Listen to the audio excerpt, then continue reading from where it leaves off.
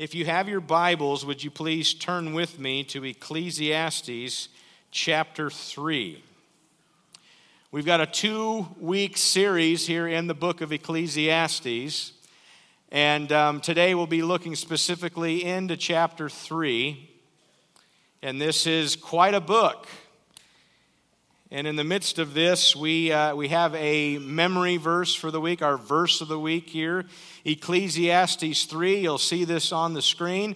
There is a time for everything and a season for every activity under the heavens. Okay, pretty famous verse here from chapter 3. God in His wisdom and in His sovereignty, He sets an appropriate time for everything. Every season of life that we go through, God is in the midst of all of that. And if there's any auditory learners in the house, one way we can practice this verse is maybe through song. And so we've got a little song we want to do for you, and I've asked Paul Bindle to help me out with this, give me a little bit of an intro, and then I'll lead us and then see if you guys can carry on with this tune. So Paul, if you'd be able to help me out.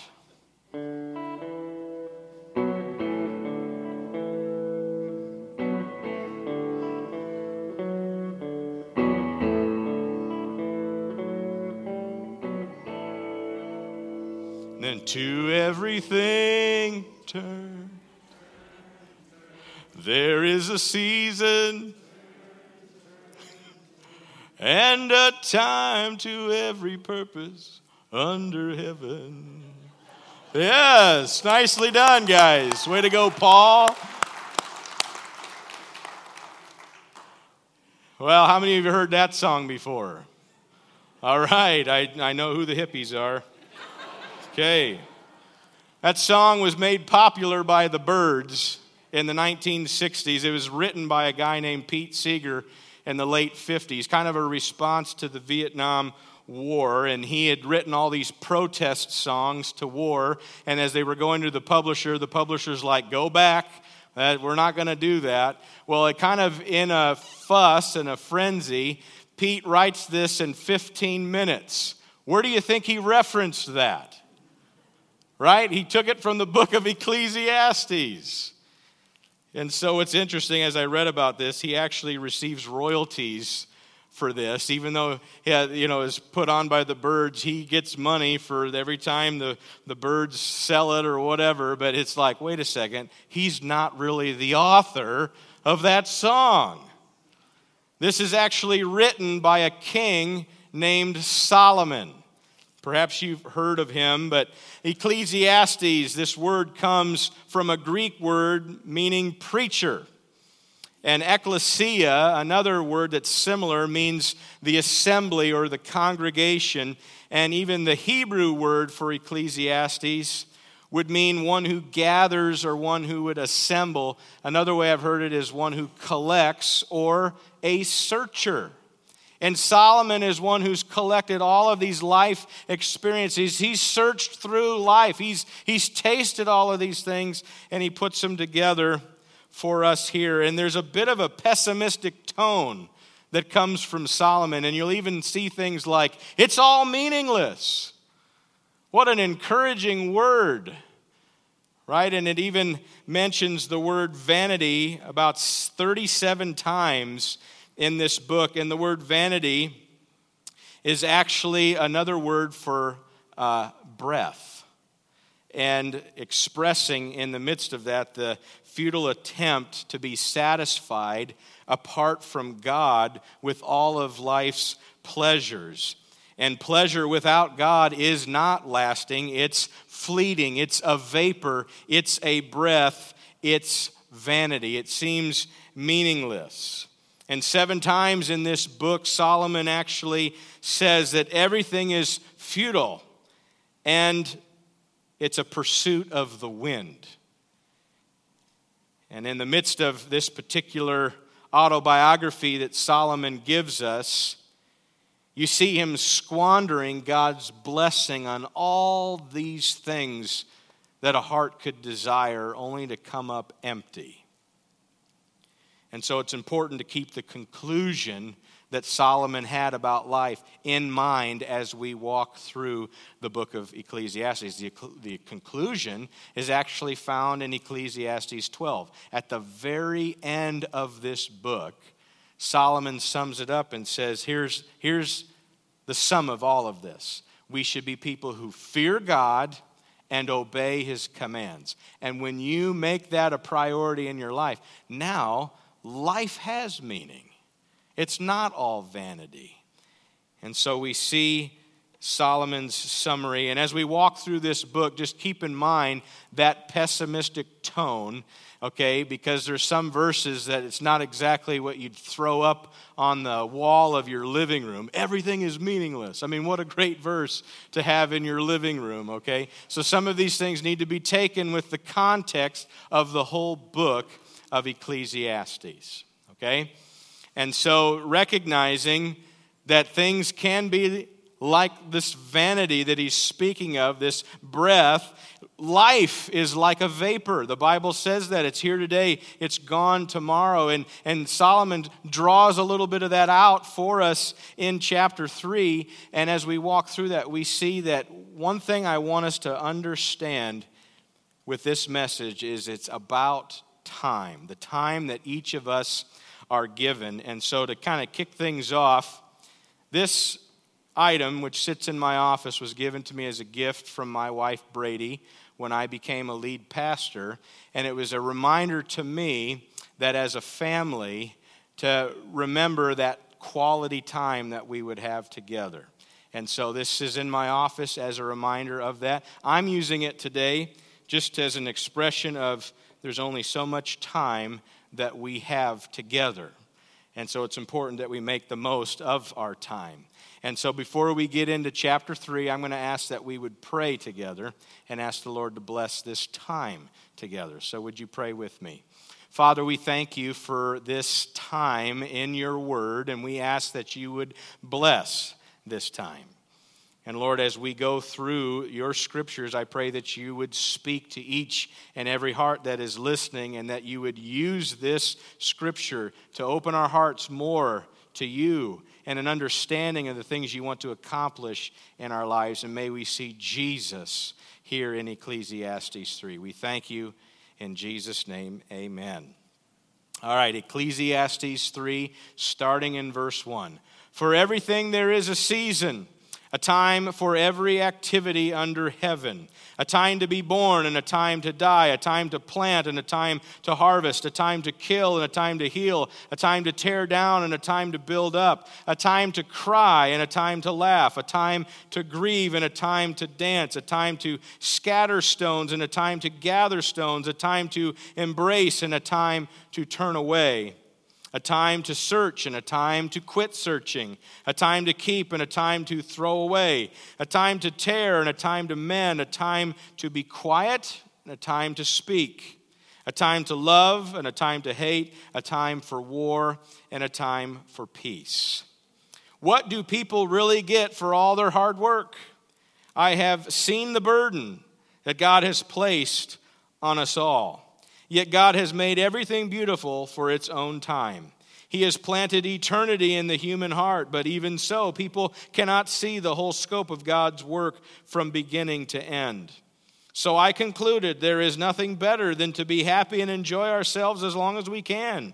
And people should eat and drink and enjoy the fruits of their labor, for these are gifts from God. And I know that whatever God does is final. Nothing can be added to it or taken from it. God's purpose is that people should fear him. What is happening now has happened before, and what will happen in the future has happened before, because God makes the same things happen over and over again. I also noticed that under the sun there is evil in the courtroom. Yes, even the courts of law are corrupt.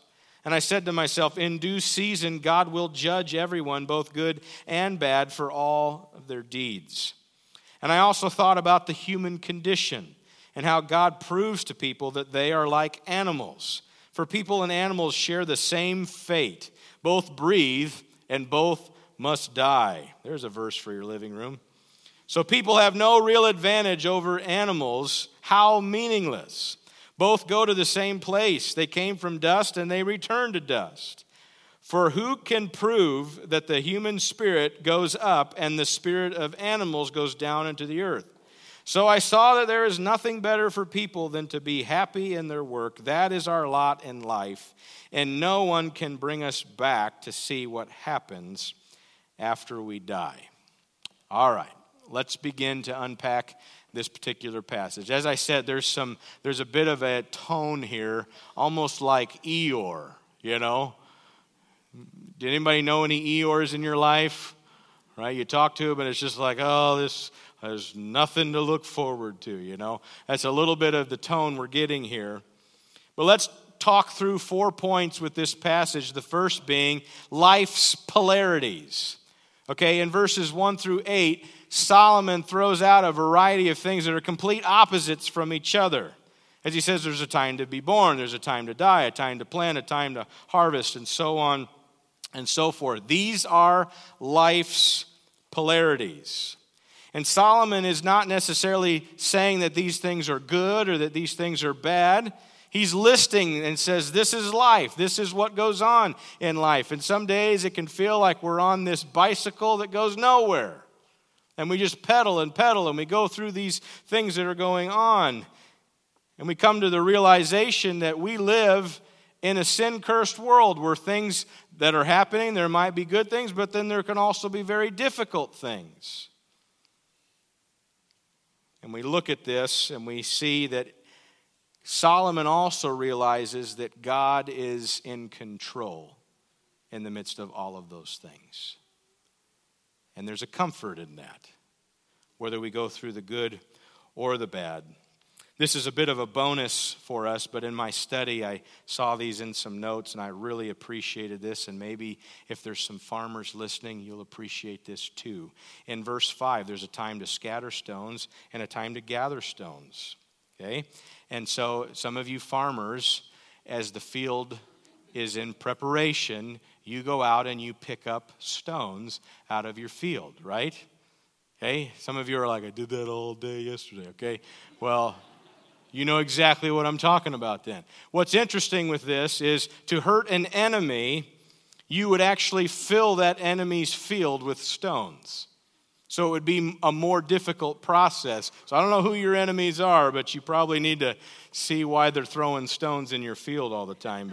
So in 2 Kings, specifically in chapter 3, you can read about that. This was a tactic of the enemy to mess up your planting and your field work. We're going to throw a bunch of stones in there.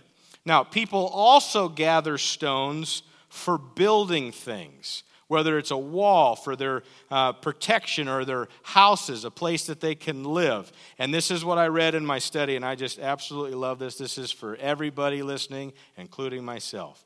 If your enemy fills your land with rocks, don't throw them back. Build something out of them. I appreciated that.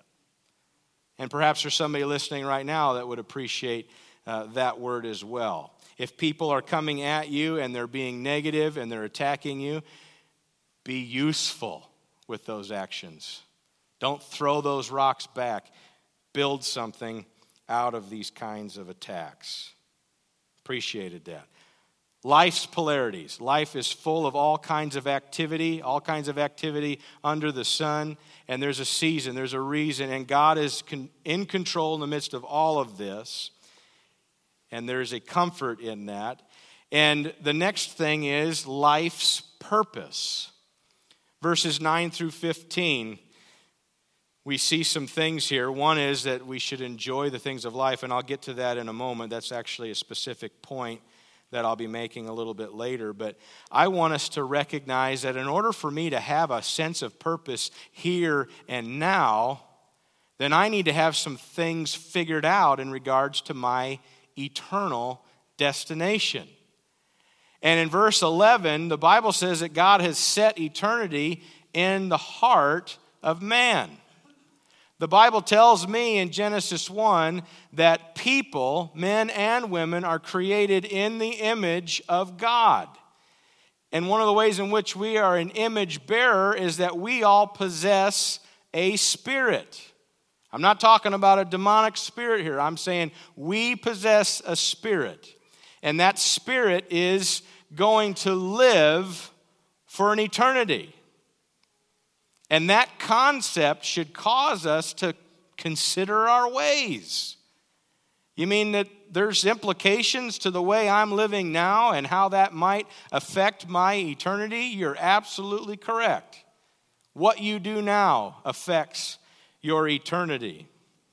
And God has put that thought of eternity in our hearts. Whether you're a believer in Jesus or not, there's a certain point where you ponder, there's got to be more to life than this. And Romans walks us through that, this sense of general revelation. The Bible says that man is without excuse when it comes to their standing before God, because God has made himself known through creation. Just look around and you'd have to say there's got to be someone who designed this, someone who created this. And how you respond to that question right there will lead you to special revelation, which is Jesus Christ. But there's something in us that would look around and say, I think there's more to life. And then the Holy Spirit meets us in that. And by the grace of the Holy Spirit regenerates our life and we become saved through the gospel of Jesus Christ. I cannot be saved on my own. I'm not saying that at all. Okay, that God did not give me the capacity to make it to heaven on my own. What I am saying is God has put in us this sense of eternity. And because we're made in the image of God, we have this inquisitiveness about eternal realities. And so, if you will, there's kind of this God-shaped hole in each of our lives. And people will fill that hole with all kinds of things, but they won't find true satisfaction until they fill that hole with the Lord Jesus Christ. They'll go to all the things of the world, but you've been created for a relationship with God. That relationship that comes through Jesus. C.S. Lewis says it like this: creatures are not born without desires unless satisfaction for those desires exists. A baby feels hunger. Well, there's this thing called food. A duckling wants to swim. Well, there's this thing called water. And he says, I find in myself a desire which no experience in this world can satisfy. The most probable explanation is that I was made for another world. Hey, God has set eternity in the heart of man. God has a desire for a relationship with you, and God wants you to also realize that he wants you to dwell with him in his house forever. We sang that. We read that from the 23rd Psalm.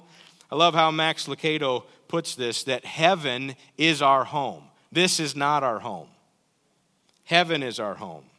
We all have an eternal address that is fixed in us, and God has set eternity in the human heart, and deep down, you know you're not home yet. And then I like it how he asks these questions. Would you hang pictures on the wall of a Greyhound bus? No. That's a temporary situation. Do you set up a bedroom at the roadside rest stop?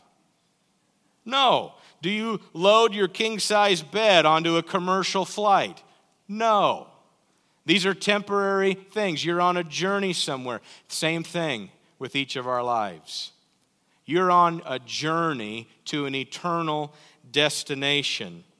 Eternity should affect your decisions today. Every single one of us has an eternal destination, and I want you to hear me very clear. This destination is one of two places. It's either eternal separation from God in a place called hell, or because God loves you so much, he sent the answer so that you don't have to be in that place. He wants you to be with him, and so he sends Jesus so that you can spend eternity with him in heaven. And so God responds to our desire for something more, and he gives us Jesus. And God sorts out all of life's matters in light of eternity. And I'll label it like this: there's life's payment. Okay? couple ways to consider this. For those who are not yet in Christ, the Bible says that the wages of our sin is death. And Solomon talks about how God is our judge, and there's a judgment that's coming to all of us. Whether you're a believer or you're not yet a believer in Christ, there is a judgment that will come. And as he says in verse 17, in due season, God will judge everyone. There's no exemptions to that. Okay, just because you came to church today does not mean that you get out of the whole judgment process. Okay, the judgment for sin for a believer takes place at Calvary. And what Jesus has done for you, he paid the penalty and the price for sin, and when you receive Christ into your life, that judgment is taken care of. The judgment for sin, taken care of at the cross. But as a believer, there's a certain point where you will stand before your Creator, your judge, and he will reward you for the good things that you are doing in the body that you've been given. Because you've been redeemed, now that I'm redeemed in Jesus Christ, what am I doing with my salvation? Am I serving in the kingdom? And as you serve in the kingdom, there are rewards that are being kept track of for you in heaven.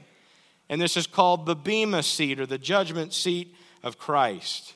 If you're not a believer, when you stand before God, it will be at something called the Great White Throne Judgment. And you are judged for all of the evil deeds that you've done. And then the Bible says, and they will all be thrown then into the lake of fire. Sounds heavy, but I didn't write the Bible. I'm just telling you what the Bible says. There's a truth to the fact that eternity awaits each and every one of us. Solomon goes on to describe the fate of humans and likens them to animals. You heard that cheery verse. People and animals share the same fate. Both breathe and both must die. So people have no real advantage over animals. How meaningless.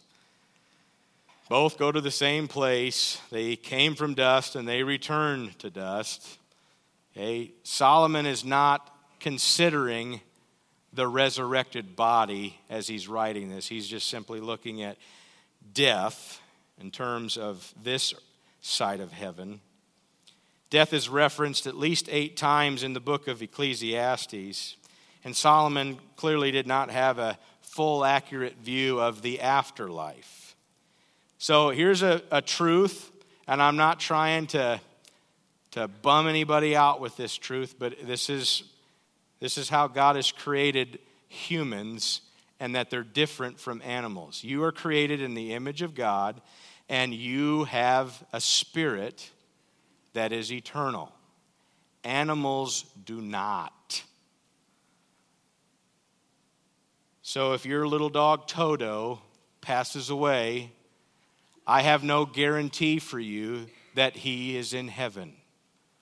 The Bible does talk about how there's animals in heaven, but I don't know about Toto. Okay? And so we can't be dogmatic about that. Huh? Yes. So the all dogs go to heaven stuff, that's not from Scripture. So humans have a different fate, right? We have eternity to look forward to. Just this week, as I'm processing this message, Janice, our church janitor, tells me a story about a church mouse a number of years ago. And she said she came into the sanctuary and she found the mouse halfway down the aisle, dead.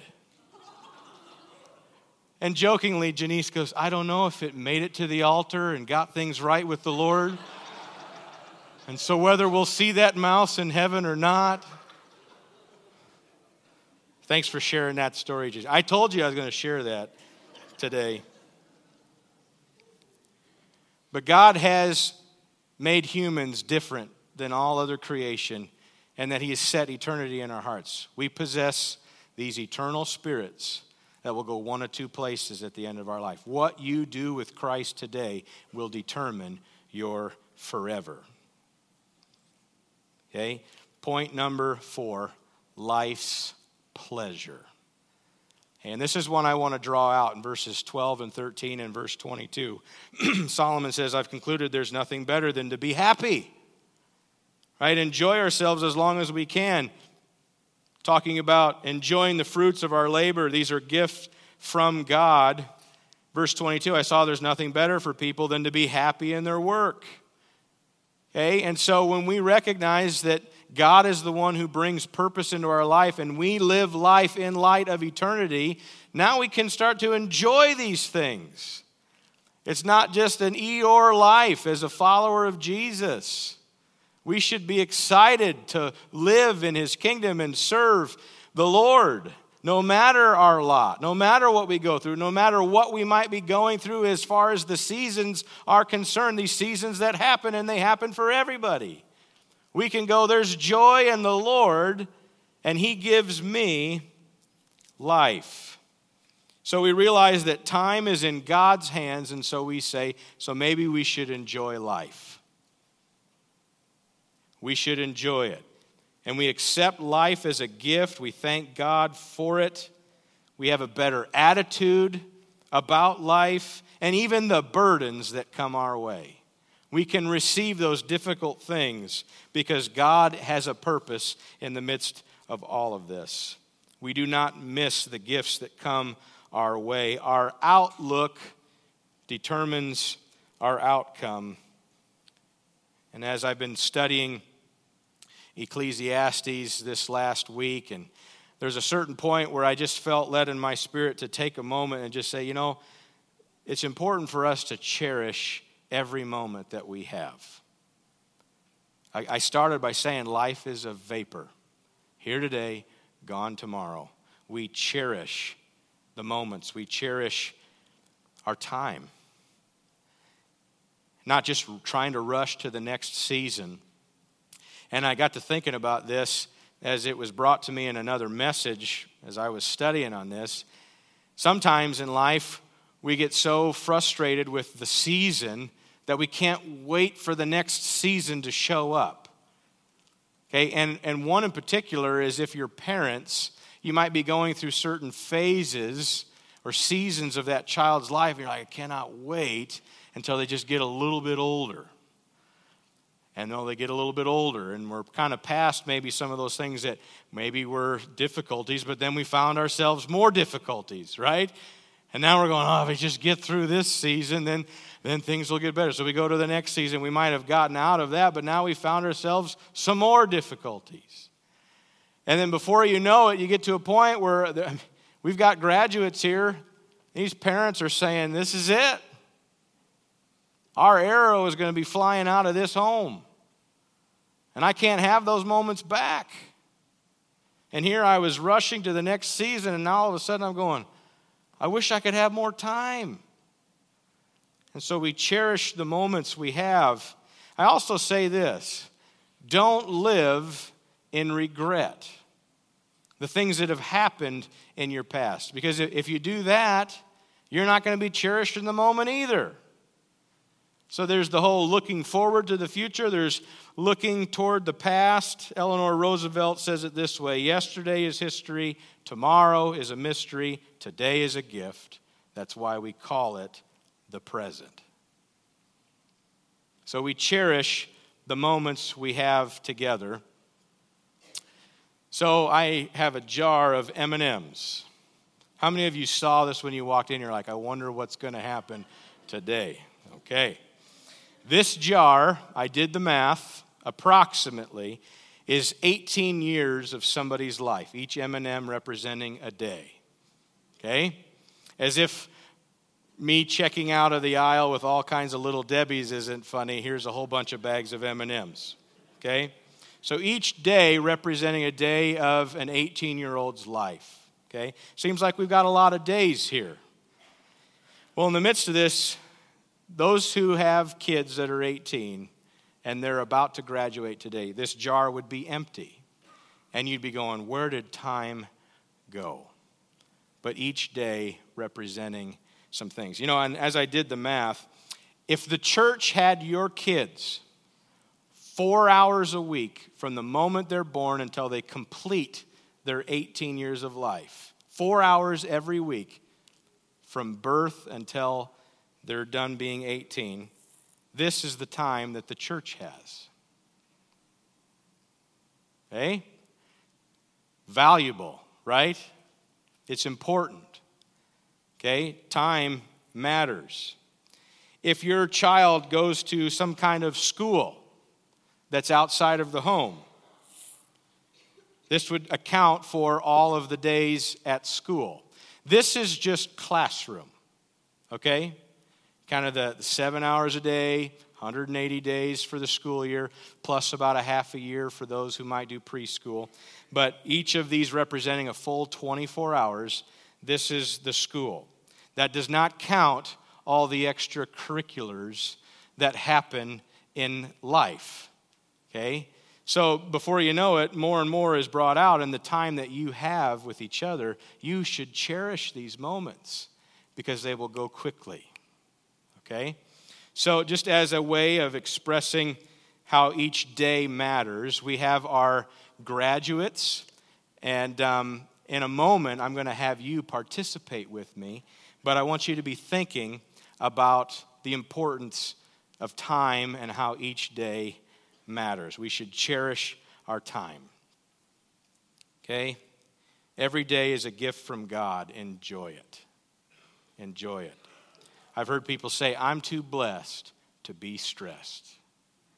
Right? I'm too anointed to be disappointed. Okay? Every day is a gift. How you look at it will determine your actions. Okay? So in the midst of this, all of these things of life, if you don't have the right perspective, that's putting God first and then doing these things through that lens, okay? All of these things will actually drive dissatisfaction in your life. If you don't have the right perspective, you will grab for all of these worldly things and be like, why have I not found meaning? Well, God has intended to give you life. And I look to the New Testament, I look to Christ here with John 10, verse 10. Jesus refers to Satan as the thief. And he says, the thief does not come except to steal and to kill and destroy. And then he says, but I have come that they may have life and they may have it more abundantly. Okay, this is what Christ brings into our life. Okay? Christ brings us life.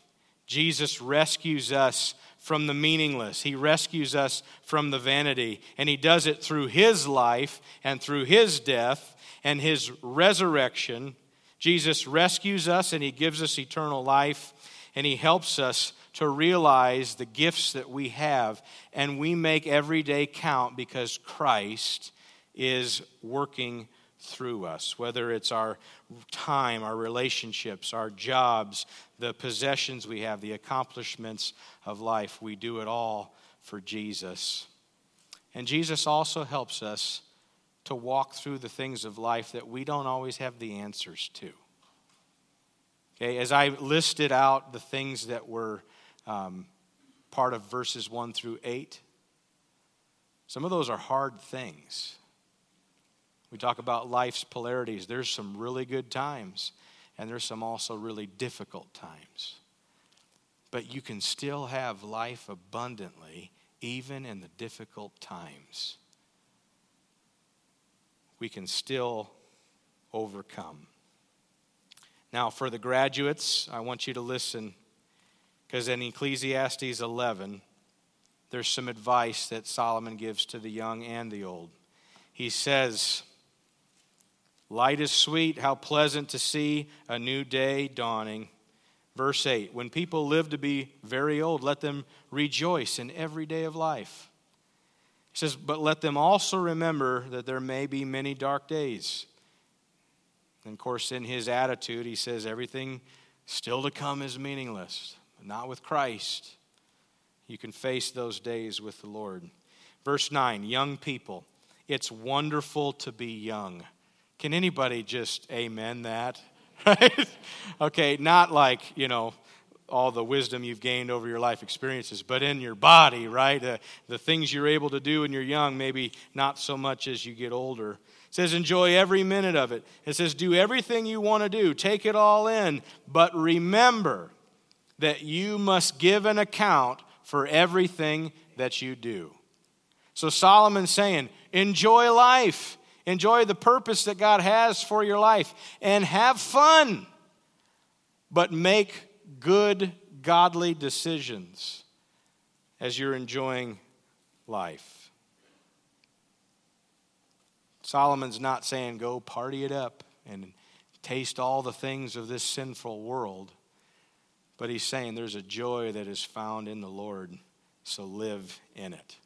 And then in Ecclesiastes 12, verse 1, it says, don't let the excitement of youth cause you to forget your Creator. Honor Him in your youth before you grow old and say, life isn't pleasant anymore. So one thing that says is if you don't get life with Christ figured out now, as you grow, you're going to experience things along the way. Sin has its consequences. And you'll get to a point, maybe it's in your 40s, maybe it's in your 50s, could even be in your 20s. But you'll get to a point where you go, man, why did I do that? Can anybody relate with that question right there? Let us not forget our Creator. Let's honor Him with the decisions that we make. Okay, so graduates, I need you to form a line right over here, and I need you to come up. I have a little gift for you.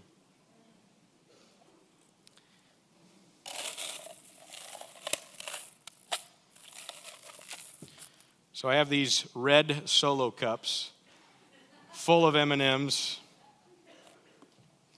and each M&M representing a day. This is approximately 2 years of your life. As you graduate, the next couple of years are going to be very crucial. And when you have your cup, you can come around. There you go.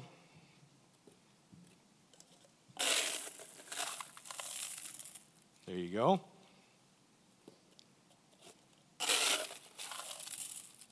There you go. All right. Do you want 2 cups, I suppose? Okay. All right. So each M&M representing approximately a day. That's about 2 years worth of days. And I just want to encourage you as graduates to make every day count. Okay? Live in the joy and the purpose that God has for you. Don't live like the world would want you to live, the excitement of youth. And it's my hope, and this might seem a little bit pointed, but I hope that whenever you see a red Solo cup, you think of M&Ms and how you want to make every day count. Amen? Amen. Yes. Okay? Make every day count, okay? These years ahead of you are crucial. God has a plan for your life. Make every day count. Thank you, guys. Appreciate it. Let's give them a hand.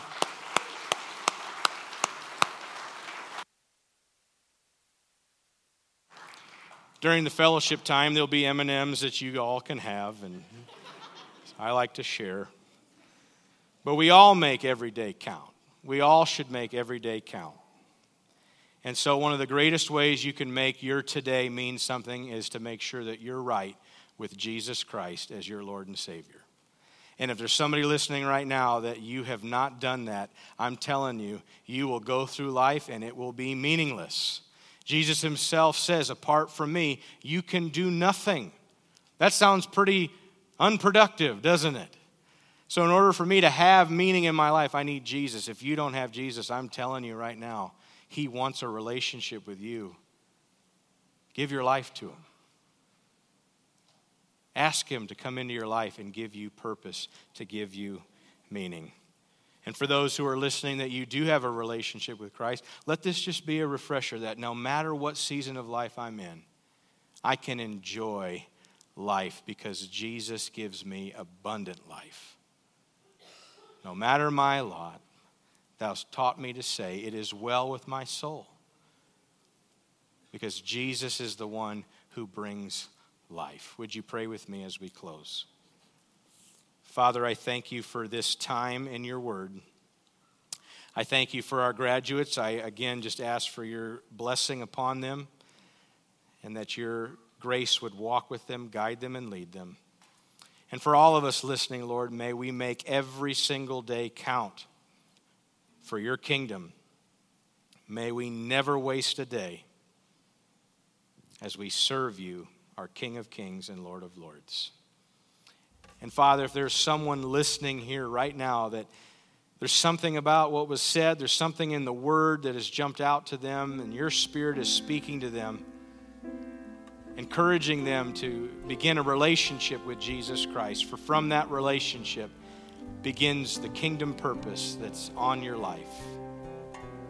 And if you desire to receive Jesus today, I encourage you to pray with me right now.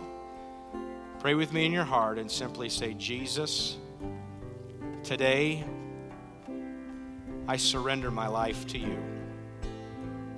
I need you. I need you to come into my life and make me new. And I need you to forgive me of my sin. So I'm asking today for forgiveness. Please cleanse me. Please make me new. And I thank you for this gift of salvation that comes by grace through faith in Jesus Christ. Help me